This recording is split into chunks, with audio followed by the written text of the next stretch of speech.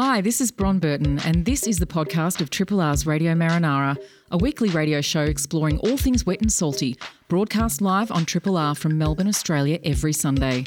Hope you enjoy the podcast and feel free to get in touch with us via Radio Marinara's Facebook page.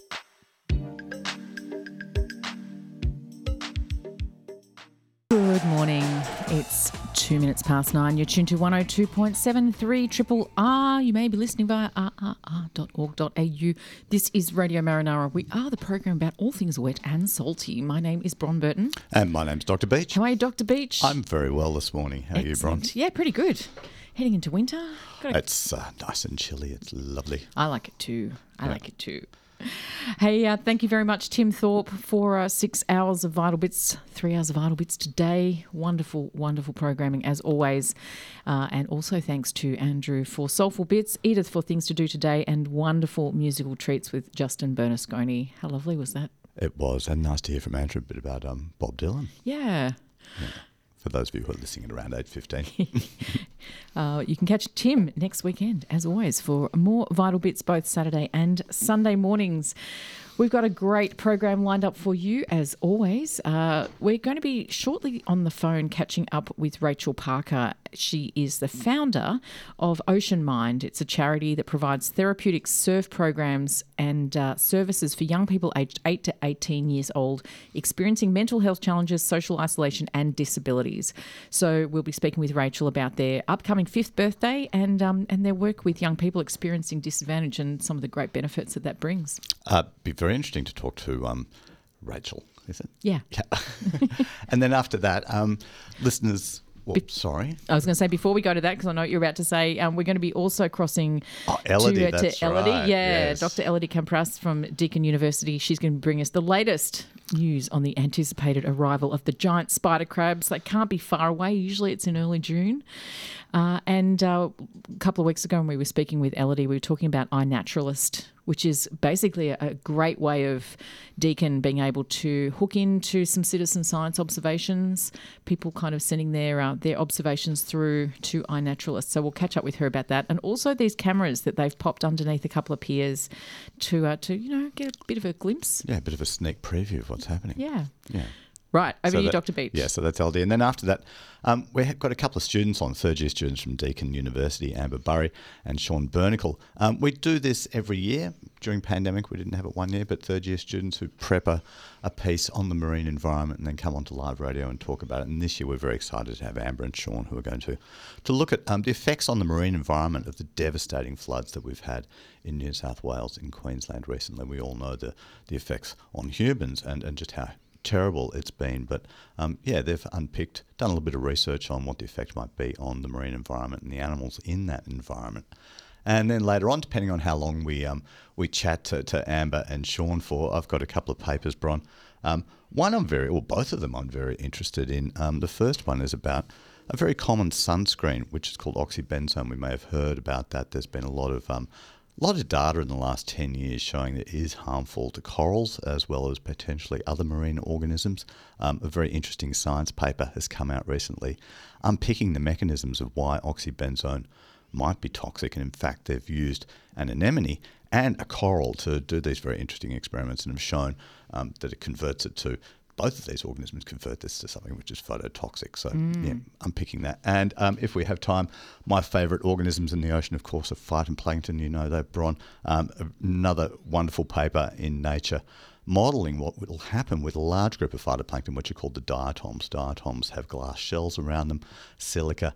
They've shown in this modelling paper that with increasing acidification of the ocean, there's going to be a harder job for diatoms to grow their shells again because of silica dissolution rates as we go down through the water column.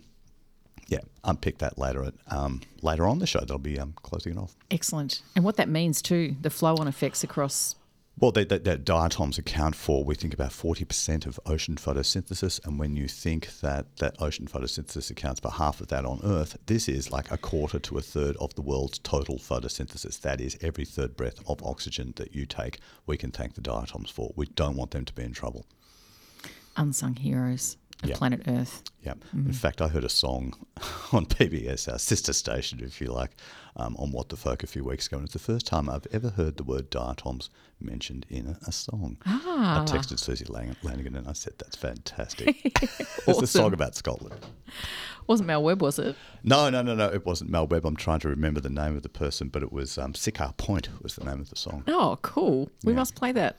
We must play that. And I want to go to Sycamore Point. I'm going to Scotland in August. I'm very excited. I want to do a live broadcast from the Orkneys. Oh, yeah. I'm up for that. A phone-in from the Orkneys. Yeah. It might just work. I was talking with a buddy about that last night. It's a crazy idea, but it just might work. That's a crazy idea.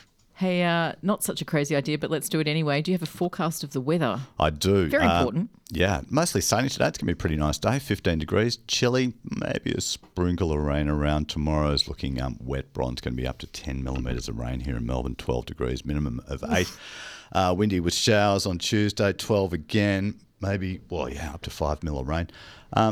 Not so much rain on Wednesday and Thursday, but kicking back in again Friday up to 10 mils. But in short, it's going to be chilly during the week. Maximums of around 12 or 14 and minimums of around 6 or 7. If you're heading out on the water today, you'll be wanting to know what's happening with the tides. Next high tide at Point Lonsdale is at 11:38 a.m.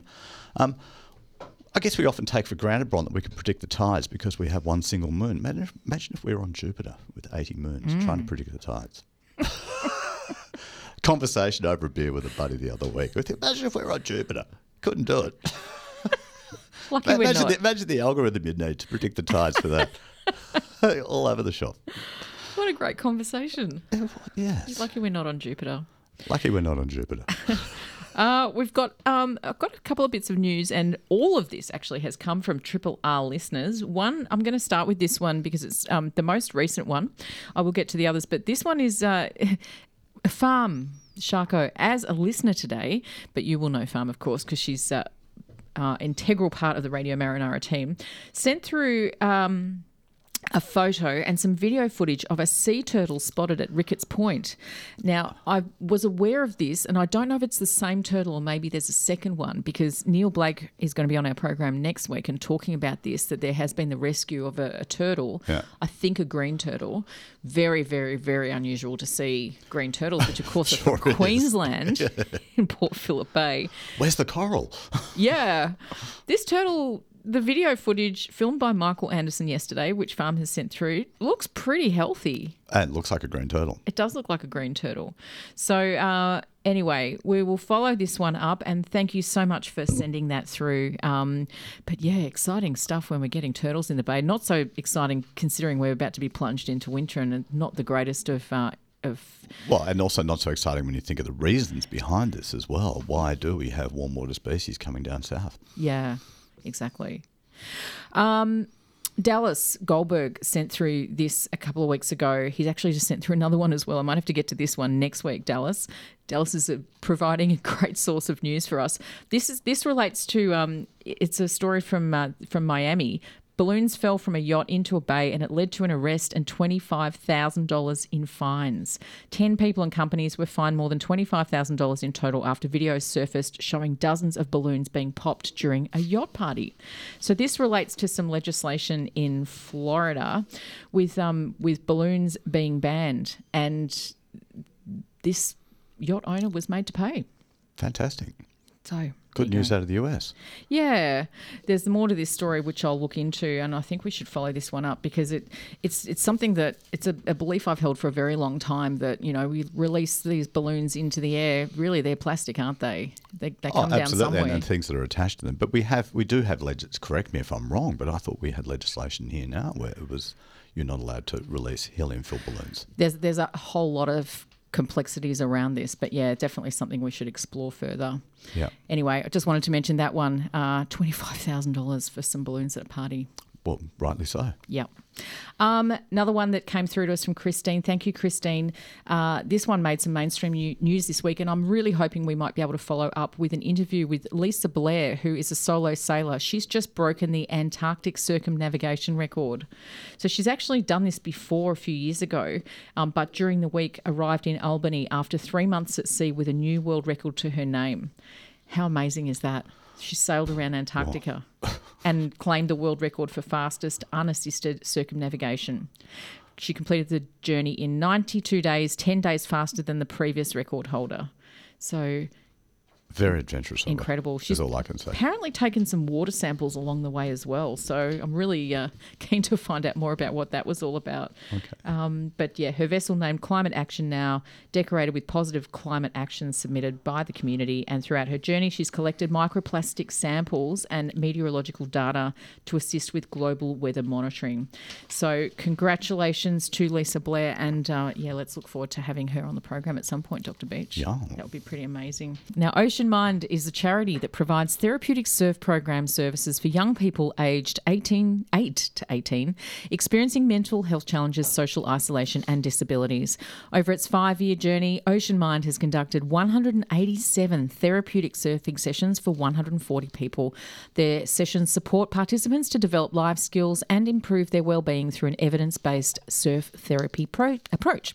To tell us all about Ocean Mind and the amazing work they do, it's with great pleasure we welcome to Triple R and to Radio Marinara, Ocean Mind founder and director Rachel Parker. Good morning, Rachel. Good morning. Thank you for having me. Oh, it's a pleasure. Welcome to Triple R and to Radio Marinara. Ocean Mind, first up, happy birthday, 5 years. Yeah, I know. It's exciting. It's quite a great accomplishment for the organisation and also for the community that help us run. Can you tell us about where it all started for you? Where did you get the idea for running a program like Ocean Mind?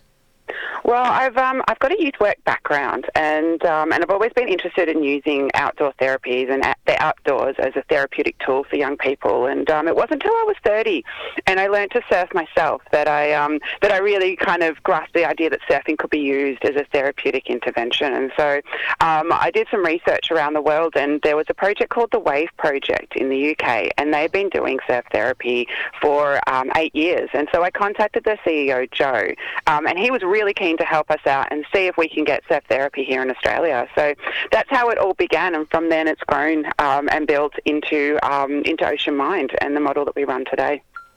Now, we've been covering the work of Disabled Surfers Association for many years on this program. I'm guessing a question that some of our longer-term listeners might be wondering is, how does your work differ from what DSA does? Yeah, well, DSA do amazing work, and some of our volunteers around Ocean Grove go down to their sessions all the time because they do such great work. I guess what we do is a little bit different. We run a 6-week program, and over the course of the 6 weeks, each young person is matched one-to-one with a mentor, and they learn to surf, but they also build a sense of like a relationship with that mentor, and they also build a sense of community with that group that they're working with. And after that 6-week program, the young people then join our surf club, which is ongoing support for as long as they want it. It's a fantastic ongoing program where young people are supported throughout sort of that life journey or that youth journey. And Rachel, where do your mentors come from? Are they all locals? Do they all live down where you run your programs? And where do you run your programs? So our programs are run down at Ocean Grove, Anglesey and Warrnambool at the moment. And so all of our volunteers come from the local area, but we also, especially down in the Surf Coast, have a lot of people from Melbourne that come join and become volunteers and come down and support us every weekend. They drive down, do the drive from Melbourne down to Torquay and spend the weekend down here as well.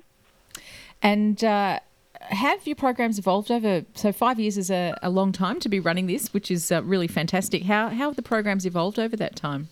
Well, it's been such a fantastic journey. We started out in Torquay, Main Beach, with a group of 8 volunteers and a small group of kids, and we had no employees. We were all just volunteers and really passionate about what we were trying to make happen and get sort of mental health support for young people. And now we have a team of 10 staff members working together to support up to 100 young people a year. So it's really grown and changed and evolved, and we've really put a lot of emphasis on making sure that we have got the young person at the centre of what we do as we've grown as well. Rachel, it's Dr. Beach here. Fascinating program. Lovely to hear about the great work you're doing down on the Surf Coast. It's sounding like it does cost a bit of money to run this. Do you get assistance from the NDIS, grants from the government to help you run this program? We usually, or we traditionally have been funded by philanthropic funders. So we've got some fantastic funders in the Geelong region. We have a great sponsor in Geelong Ports, as well as Give Where You Live, the Anthony Costa Foundation, the News Voice Foundation. There's so many different philanthropic organisations that really kind of support us and understand what we're trying to achieve, and have been ongoing and long-term supporters. We also apply for grants and do fundraising events and raise funds any which way. Yeah. What happens after your participants finish the program, Rachel? Do they tend to continue with their surfing? Yeah, so we have about a 70% uptake into our surf club. So that's the young people finishing the 6-week program. 70% of them will continue on and join our surf club and continue surfing through that. We also have an opportunity for young people once they turn 16 to become peer mentors as well. So that's really sort of changing that self-identity for young people and giving them an opportunity to give back and to share that passion that they have of surfing with another young person as well. Yeah, it's taking that concept of kids teaching kids into kids mentoring kids, which is kind of next level, isn't it, really? It is. It's fantastic. Yeah. Can get pretty chilly down there. Do your programs run all year round? No, we do take a break in June, July and August. It gets just that little bit too cold and it takes a bit of the fun away from the program. So it's just, we stop then, but then we're back up in September and it's still a bit chilly then, but we push through. I'm keen to hear some of the stories. I might be putting you on the spot here of some of the young people who've taken part in the programs and what the experience of surfing has done for them. Do you sort of have any real highlight moments? Obviously not identifying people, but any real highlight moments in your thoughts? Yeah, we've got, so many young people get so many different things from the program because we are able to give that individual response to each of them. But a couple of stories come to mind. Like, I guess one of my favourites is we had this young girl that had experienced quite significant trauma, and she had become really disconnected from her family and really disconnected from friends. She didn't want to go to school. She was quite down, quite depressed and really low. And she came along to our programs and she started surfing with us. She was a bit apprehensive at the start, but she really connected well with her mentor. And after that first session, I was on the beach and her mum was in tears and she turned around and said to me, that was the first time I'd seen my daughter smile in over a year. This is the most fantastic day. And for me, that really sums up some of the stuff that we're able to do. It's not just that they're creating relationships, they're getting outdoors, but it's that fun aspect and that smile that is, really world-changing for young people when they are experiencing mental health challenges. So that's one of my really favourite stories and almost makes me cry every time I think about it and talk about it. But there's also been... Sorry. No, I was going to say it's huge. Go on, sorry. There's also been other ones more recently. We had a young boy that had come down to the program and he again was also quite apprehensive about coming down, but we worked with him before the program started. We spoke to his parents, we spoke to him and got him connected with his mentor online before we actually got them connected down at the beach. And through that, he was able to get past that anxiety that he was feeling and come down to the beach. And he had a fantastic time. And at the end of it, he said, I forgot how to have fun with others. And and this program has shown me, and you guys have shown me how to have fun again and how to be around other people. And this is obviously post-COVID and post all the lockdowns. And he said he was stuck in his room and he felt really stuck inside the house and in the room out of fear and anxiety. And this is something that really helped him open his doors and open and get outdoors again. So that's a really great experience for him and something that we hear a lot as well from the young people, especially now and over the last sort of 6 months we've had. Rachel, very beautiful stories. I'm also wondering, I would get a little bit of anxiety. I actually can't surf to my embarrassment. I can't get up on a board. Do people have the option of boogie boarding if they don't feel like they can actually be standing up on a proper board? Well, the whole aim of the program is not about surfing and standing up on the board. It's all about, just working through where your level's at and just having fun. So, we have young people that come down and they just lie down on the board and they catch waves on the belly and they're happy with that. Some kids just come down and build sandcastles and that's totally fine as well. We never sort of push to having to stand up or that surfing is the goal. That's, the goals are set with the young people of where they want to be. Yeah, perfect. That's excellent. Now, this coming Friday, 3rd of June, you're having a celebratory event at the Geelong Library. This is to mark your 5th birthday. Can you tell us a little bit about what's in store? That's correct. Yeah, we're so excited to finally be able to do this. We are celebrating our 5 years. Geelong Ports has sponsored us for the event, which is fantastic as well. And so we've got on the night, we've got some speakers. We've got a family speaking about their experience. We're also I'll be going through the story of Ocean Mind, and we have an amazing speaker, Massey, who has decided to share his story. He's a asylum seeker that's come to Australia, and he's learnt to surf and found healing through surfing. So he's sharing his story on the night as well. We're also going to have it as a bit of a fundraiser, so there'll be some amazing prizes for a raffle and also an auction being called on the night. And we've been really lucky to have one of our local auctioneers from one agency, Sean, coming down and being the auctioneer for the night. Fantastic. Where do listeners go for more information, Rachel? If they want to find out more, we have on our website, there's the ticket link there, and also on all of our social media, so Facebook and Instagram. It's just Ocean Mind Inc. on both of them to search for us. Excellent. We'll put links to that on our Facebook page, and anyone listening can check that one out. Happy birthday again. Congratulations. And, yeah, wonderful work that you and Ocean Mind do. We look forward to catching up with you again. All right. Thank you so much for having us. It's a pleasure. Thanks, Rachel. Bye for now. Thanks. Bye. Rachel Parker there from Ocean Mind. Very interesting program. Is it doing wonderful things by the sounds of it? Definitely. Oh, where are the giant spider crabs? They've only arrived in dribs and drabs. They were due in June on the strawberry moon, by the thousands appearing by the pier. Let's hope this year isn't fallow. May they soon festoon every bayside shallow. Next full moon high to our shores and coves, let Leptomithrax, Guymati come a-scuttling in droves.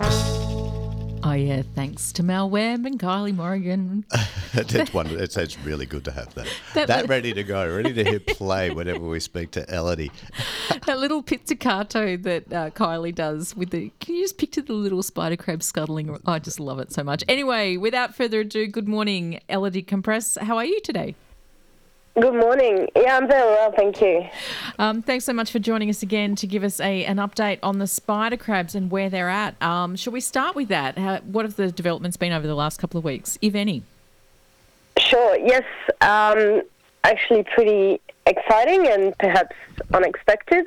Whilst there haven't been much on the Mornington Peninsula, there have been sightings on the Bellarine Peninsula of an aggregation there. So, yeah, it's, I guess the data that we had in the past sort of 4 or 5 years sort of allows us to believe that they, prefer the Mornington Peninsula, but, in fact, they might also, like to hang out on the Bellarine, so that's good to know. Elodie is Dr. Beach here. Yes, we're used to seeing them on the Mornington side of the bay, off the piers. Now, I know you're not going to give the exact details away, but, yeah, very interesting that we've seen them on the other side of the bay, over on the Geelong Bellarine side, somewhere around there.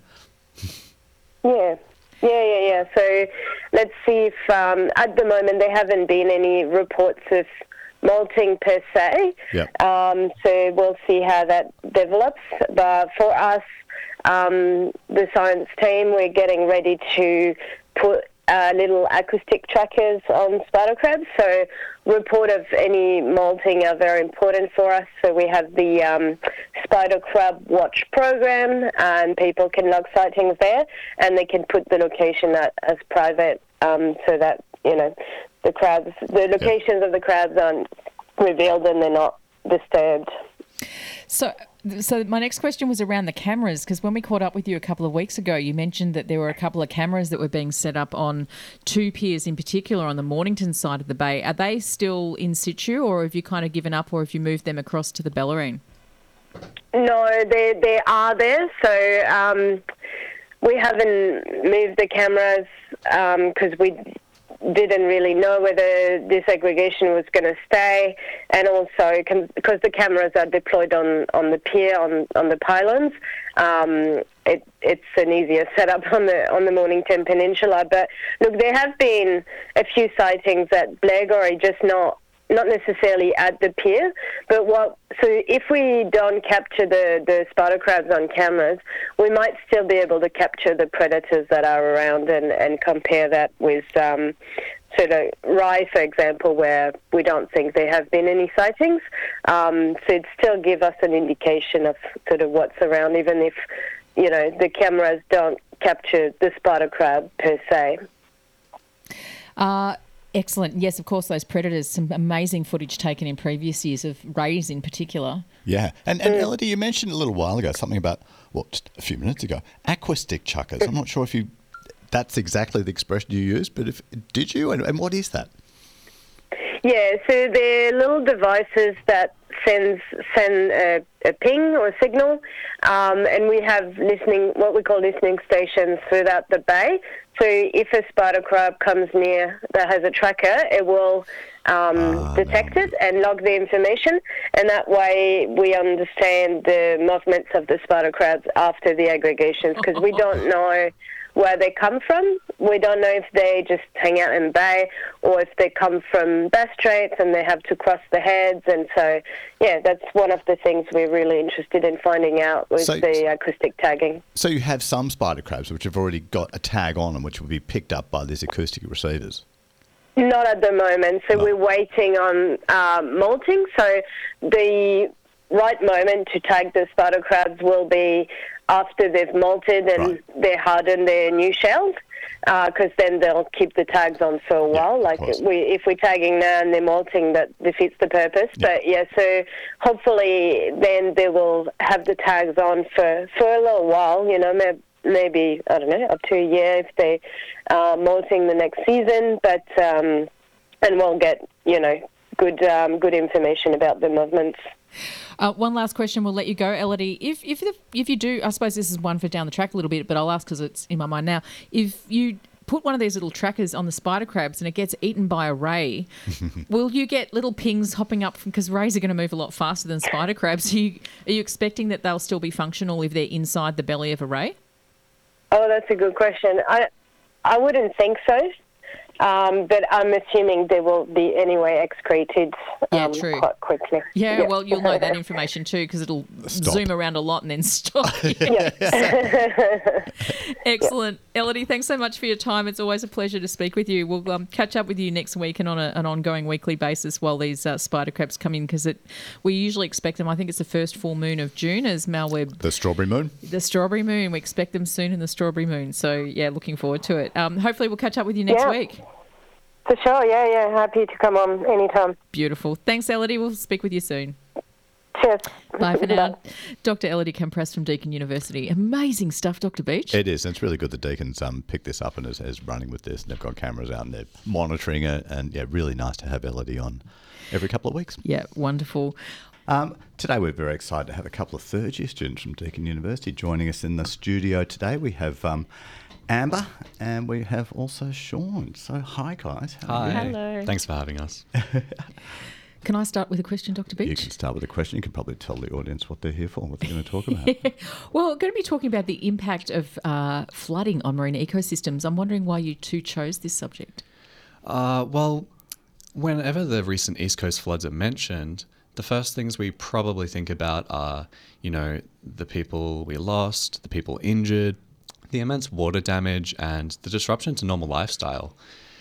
But, all those impacts are awful, but the things that we don't think about are the impacts on the marine life.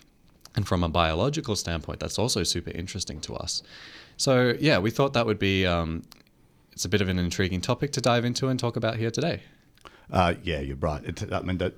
The images we saw on the television, Sean and Amber and Bron, the impacts on the people in northern New South Wales and Queensland, just unbelievable. I just can't imagine being there like that. And hearts go out to all of those people. But it's all that really filthy water, for example, we saw coming down the Tweed River, that heading out onto out into the beaches. It's just, it's pretty gross.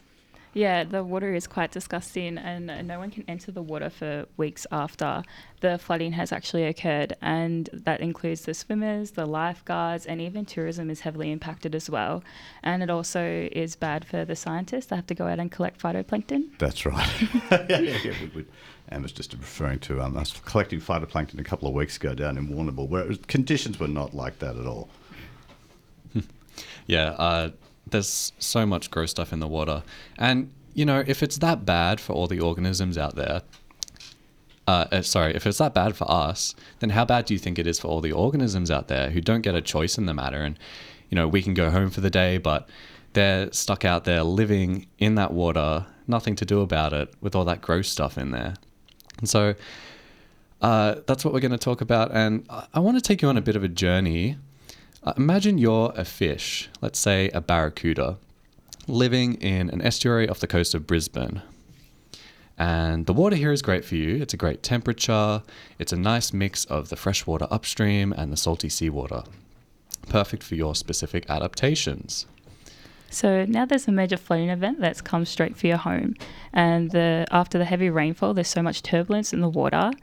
And the sediments from the upstream has come into the water, and it's made it very cloudy. You can't see, you can't find food to eat. And the fish end up on land due to the turbulence, which obviously isn't very good. Obviously, and on top of that, you've got all this fresh water coming down, so it's decreasing the salinity of the estuary. That must be bad for my physiology. Yeah, so every different aquatic life has preferred salinity, and for you as a barracuda, that brackish water was just perfect for you. So now you're swimming in fresh water, and it puts a lot of stress on your gills, and the gills are there to actually regulate the salt intake. So obviously, they're not very good conditions.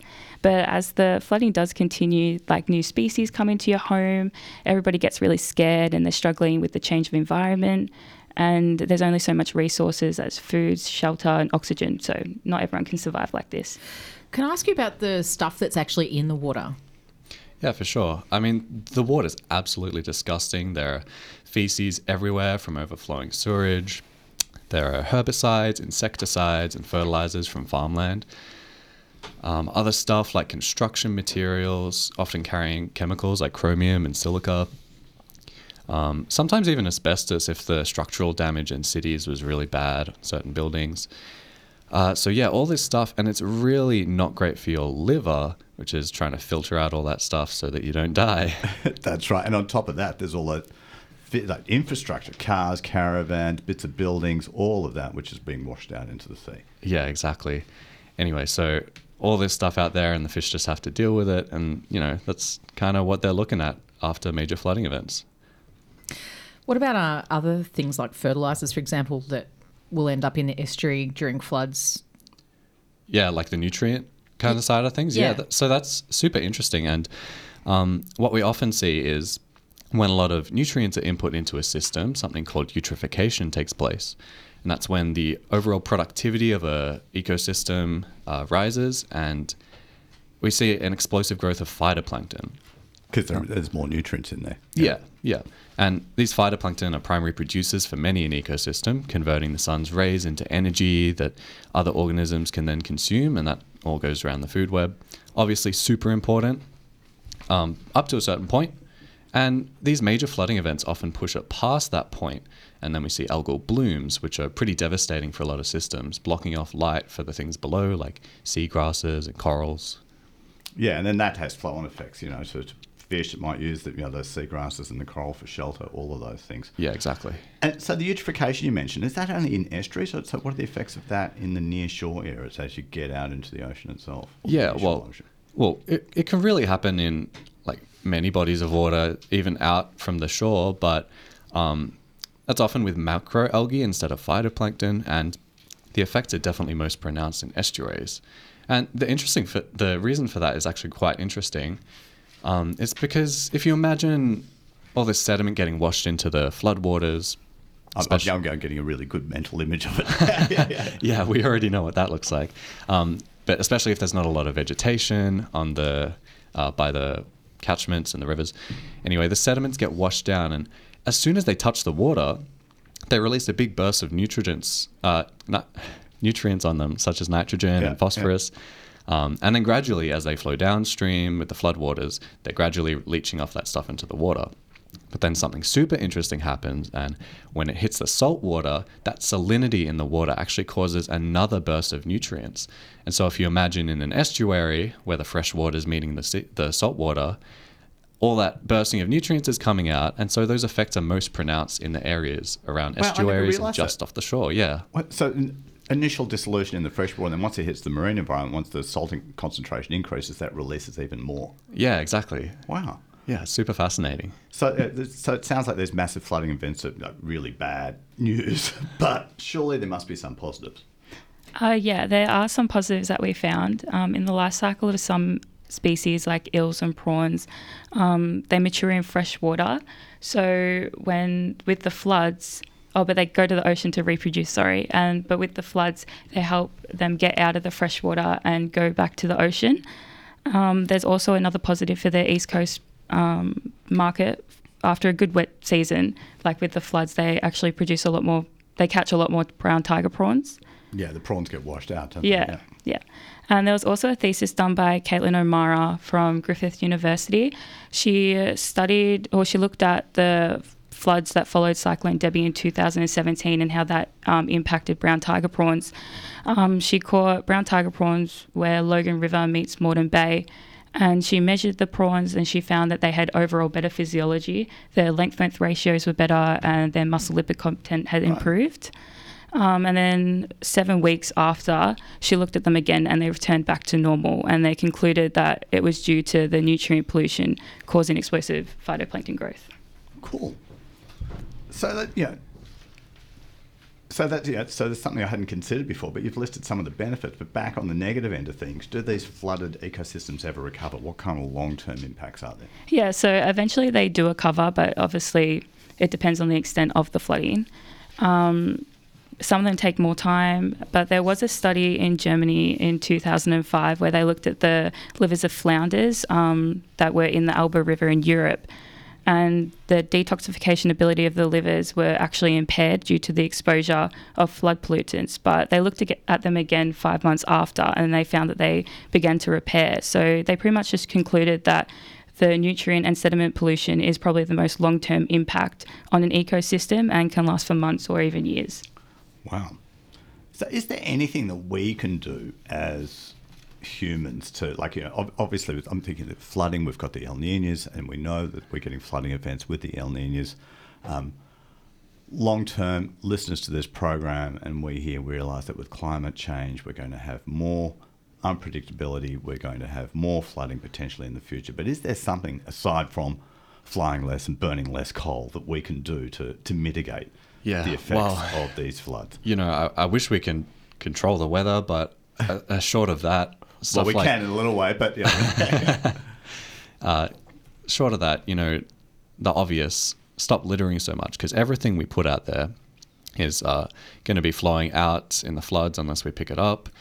Other stuff like better infrastructure in these city areas or even the regional areas that get flooded. And the third thing we might not think much about is we need to stop disturbing the vegetation around catchments and waterways, because as you disturb that riparian vegetation, that's actually holding a lot of soil in, which is holding those nutrients that cause eutrophication downstream. So when you disturb the vegetation, all that soil erodes and gets into the water. And if you do that, then, it can have profound consequences on the ecosystems downstream just because of that extra nutrient input. Fascinating topic. Thank you very much, Amber and Sean, for coming in and sharing this with us today. Amber Burry and Sean Bernicle from Deakin University have been talking to us about impacts of flooding on the marine environment. Yeah, thanks a lot for having us. Beautiful. Yeah, thanks again. Some science, Dr. Beach. Yeah, a little bit of science in the few minutes we've got left. I mentioned at the start of the show, oxybenzone is a common ingredient in sunscreens, and it has been... we've been some really interesting papers over the last decade or so, particularly ones... there was a paper which is from the US Virgin Islands which showed that the concentration of oxybenzone in one bay where they had lots of people, lots of tourists there, sunscreen on, sloughing off into the water, all of that. The corals there were really, really in poor health. They had the perfect experiment where around the corner, where there weren't so many people swimming, corals were happy. The only difference was the concentration of sunscreen in the water, and for various different reasons, we think that it's oxybenzone, which is stuffing up the corals, killing the corals, interfering with their endocrine system, that is their hormones, all of that. But why is this doing it? A group at Stanford University have just published a paper in Science, well, it was a couple of weeks ago actually, showing that cnidarians, so corals, Coelenterates is an old word for them, but the whole family thing, anemones, corals, those things, they looked at one anemone in the laboratory and also a species of coral, mushroom coral in the laboratory, put the oxybenzone in with them, and then subjected these guys to UV light, and they found that it was the coral and the anemone itself that converted oxybenzone, which is indeed something which is sun protective and blocks out UV light. But these organisms convert that, they add another group to it, another chemical group to it, and convert it into oxybenzone benzoate, I think it is. I forget what the other word is. But this actually makes it toxic. Right. So they themselves are converting this molecule into something which is now phototoxic. Oh. So you can even do the experiment where you've got the sunscreen and the anemone or the coral in the tank. But if you don't have UV light, everything's happy. So it's only when you switch UV light onto it in the presence of these organisms that they switch it into something which is phototoxic.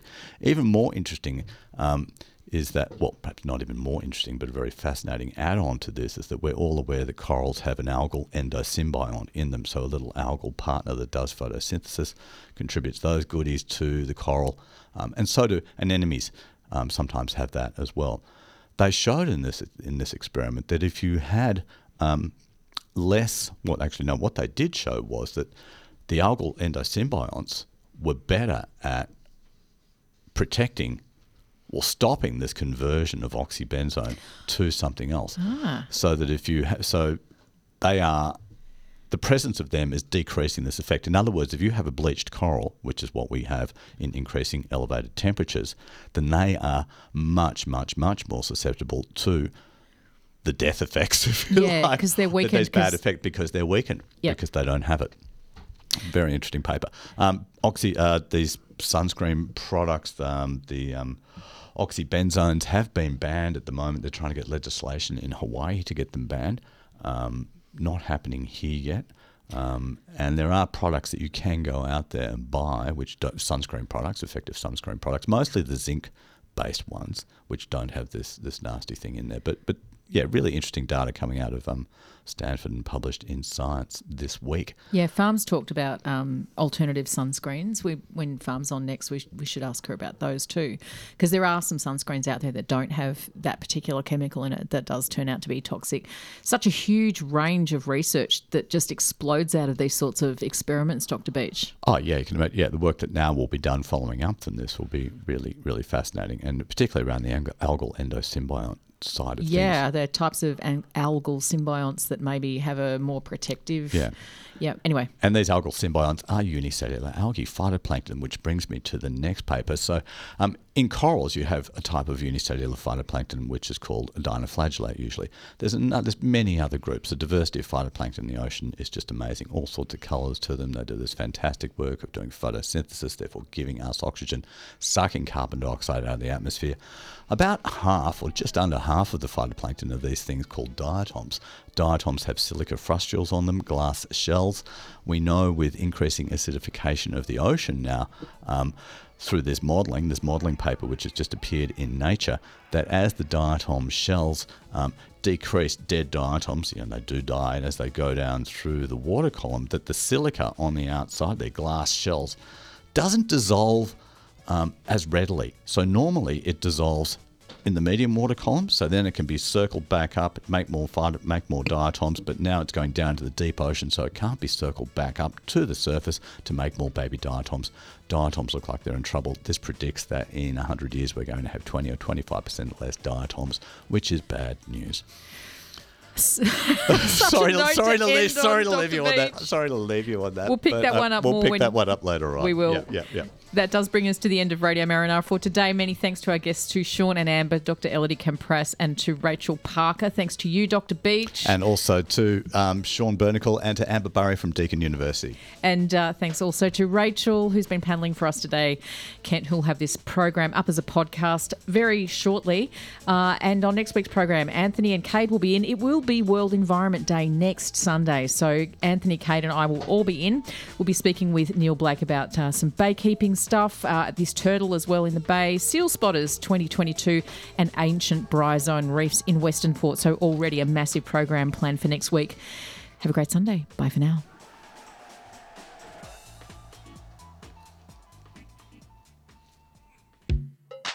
Hi, this is Bron Burton. Thanks for listening to the podcast of Triple R's Radio Marinara, a weekly radio show exploring all things wet and salty, broadcast live on Triple R from Melbourne, Australia every Sunday. Hope you enjoy the podcast and feel free to get in touch with us via Radio Marinara's Facebook page.